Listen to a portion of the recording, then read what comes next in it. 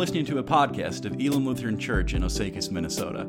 Our passion is to be an oasis of life-giving water, where lost and wandering souls can find eternal refreshment. For more information and to find out more about our ministries, please visit osakiselamchurch.com. Or if you're in the area, come visit us in person.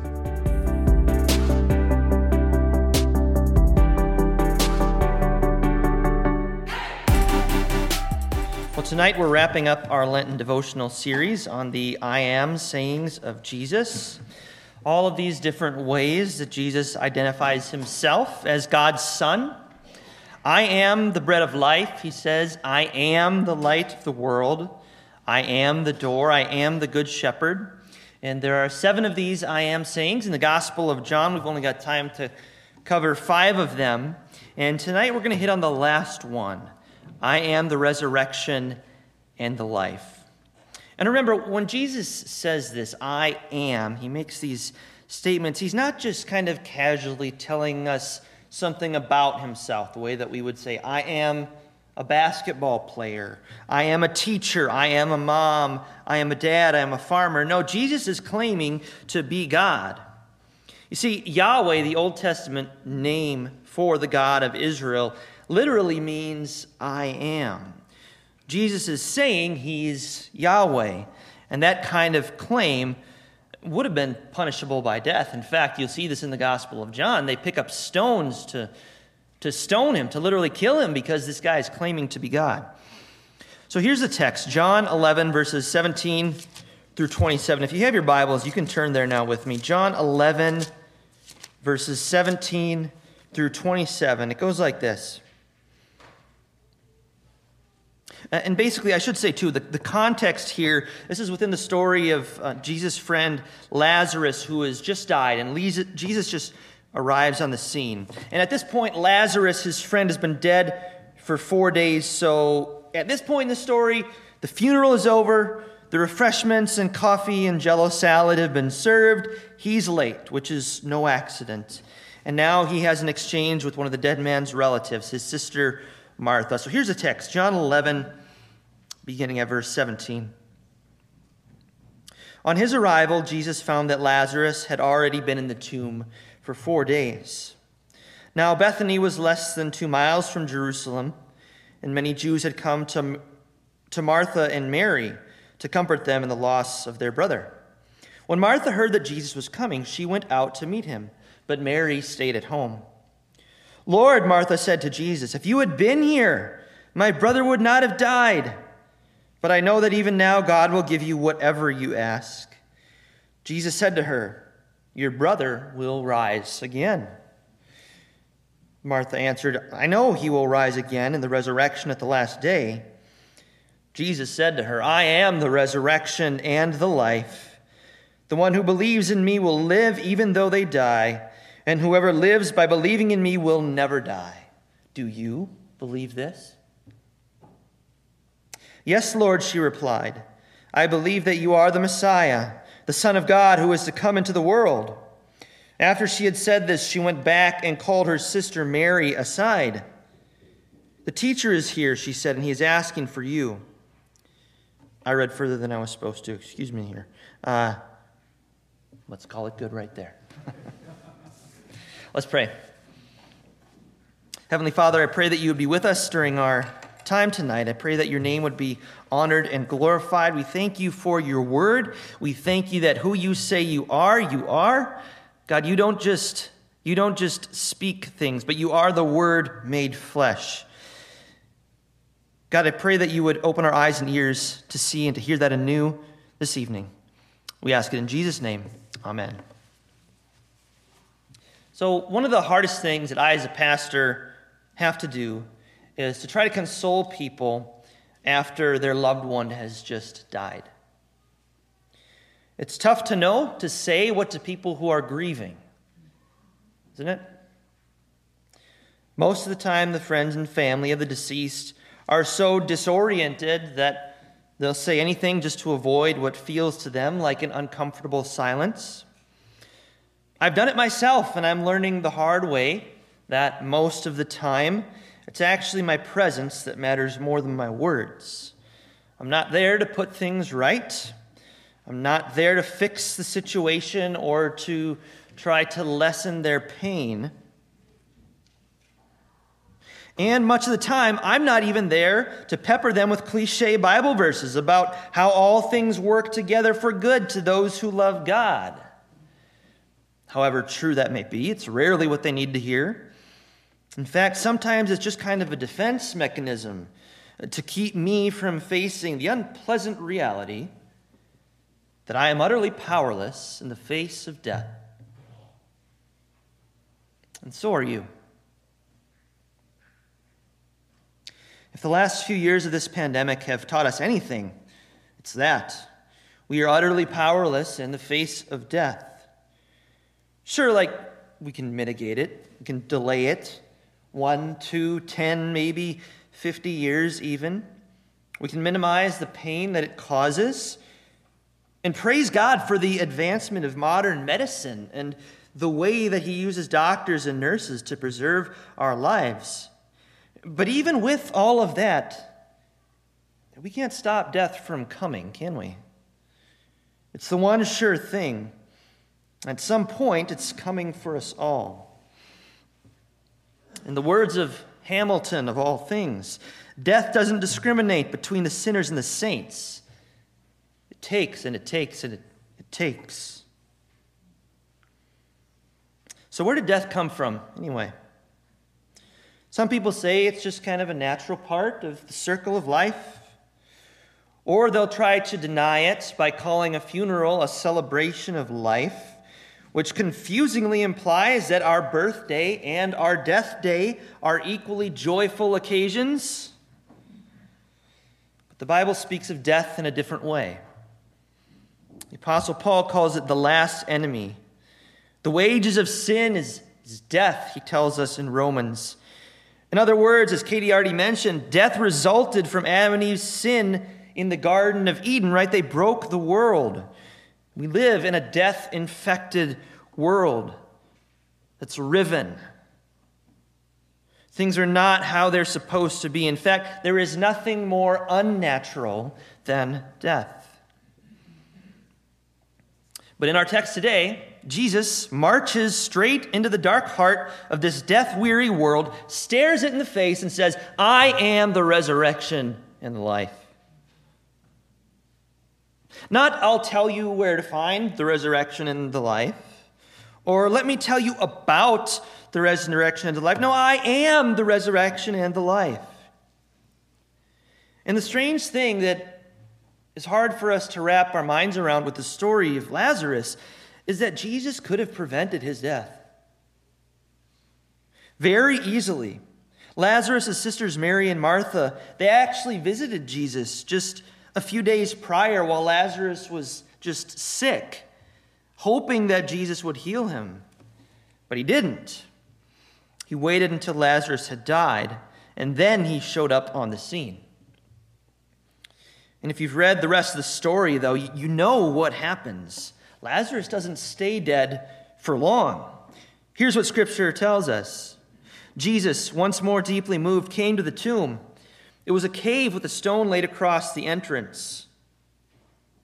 Think of other places where you've heard of stones being laid across entrances. Take away the stone, he said. Jesus called out in a loud voice, Lazarus, come out. The dead man came out, his hands and feet wrapped with strips of linen, a cloth around his face. Jesus said to them, take off the grave clothes and let him go. Turns out then that there is actually someone who can stop death in its tracks. Not just delay it, not just mitigate it. Jesus has the power to reverse death completely. That's what resurrection is. It's undeath. It's undoing of death. It means to bring back to life someone who was dead. Because you see, death loses its grip in the presence of the resurrection and the life. And here's something important we need to understand. This story is not just about a man named Lazarus who lived in a town called Bethany 2,000 years ago that Jesus miraculously raised to life. It is that, but it's more. This story is also about everyone who believes. It's a promise that what happened to Lazarus will happen to you too. Jesus promises that one day our bodies, not just our souls, get this right, our bodies will rise from the dead and be remade, refashioned, but even better than before. Because this time we're not going to have any sin nature. We're not going to have any mixed motivations. No ulterior motives or selfish ambition. No broken relationships. No prodigal sons or daughters. No sickness or disease or anxiety or depression. No more Prozac or wheelchairs or colostomies or pornography or radiation treatments. Sometime after our time on earth is done, Jesus is going to come knocking on our coffin lids. And he's going to wake us up to spend eternity with him.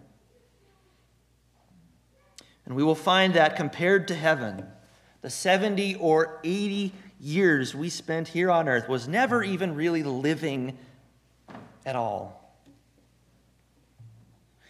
It was just a drop in the ocean, as the Apostle Paul tells us in 2 Corinthians 4:16 through 18. Therefore we do not lose heart, though outwardly we are wasting away, yet inwardly we are being renewed day by day. For our light and momentary troubles are achieving for us an eternal glory that far outweighs them all. So we fix our eyes not on what is seen, but on what is unseen, since what is seen is temporary, but what is unseen is eternal.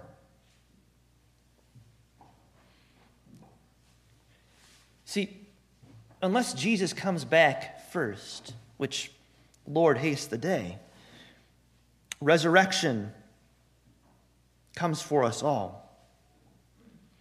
Sinners and saints, corporate bigwigs and street urchins, rich and poor, Sunday school teachers and drug dealers, priests and murderers alike.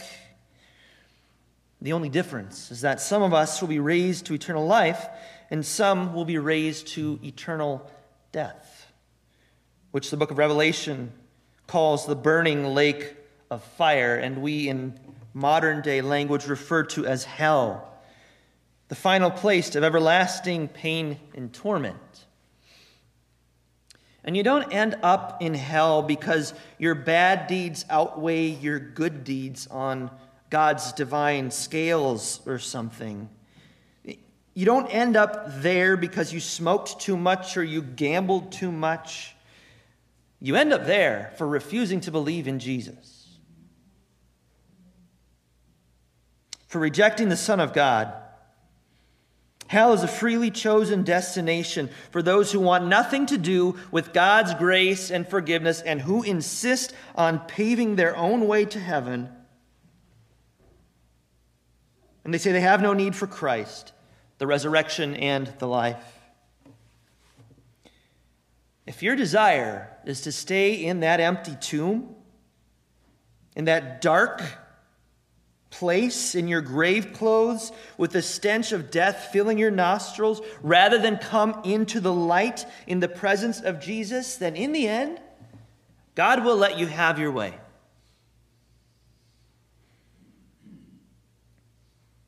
So here's the bottom line. Everything in your life hinges on how you answer Jesus' question. I am the resurrection and the life. The one who believes in me will live even though they die. And whoever lives by believing in me will never die. Here it is. Do you believe this? Do you believe this? What about you? Do you believe that Jesus is the resurrection and the life? That he came for you to save you from your sins and give you the gift of eternal life. Do you believe this? How you answer that question determines your destiny. And let me say this too. If you're here tonight and you find yourself believing for the first time, or maybe even just the first time in a while, if you find yourself making your own I am statement, I am at the end of my rope, a broken, helpless sinner living in a broken, helpless world, and I need Jesus. If that's you tonight, would you do me a favor? Would you come up and find me after the service? Because I would love to pray with you and to thank God for his gift of faith in your life. I'd love to celebrate that with you. Many, many others here would as well. As we wrap up our time together and our whole series here on the I am statements of Jesus, I just want to leave you with one closing thought. For the Christian, eternal life is not just a future hope, but a present reality. For the Christian, eternal life is not just a future hope, but a present reality. That means we don't have to wait until we die to experience eternal life. You see, if we truly have Jesus in the here and now, and Jesus is the resurrection and the life, that means we also live a resurrected life. Ephesians 2:6 says, "And God raised us up with Christ and seated us with him in the heavenly realms in Christ Jesus." Notice the tense of the verbs here. They're in the past tense, which means it's a completed action. We are raised up with Jesus Christ right now. We are seated in the heavenly realms right now. In a very real sense, then, we participate in the resurrection life right now. In a death-weary world, Christians get to be agents of hope, bearing witness to the resurrection in our daily lives. All because of Jesus, who stared death in the face and never blinked. He is the great I am. Yahweh, fully God and yet fully man, who came to save us from the mess we made by shedding his own blood at the cross. And dear friends, for you, what that means is you are forgiven, you are free, you are loved unconditionally, and death has no hold on you.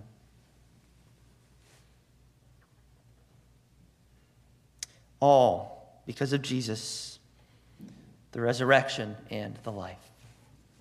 Amen.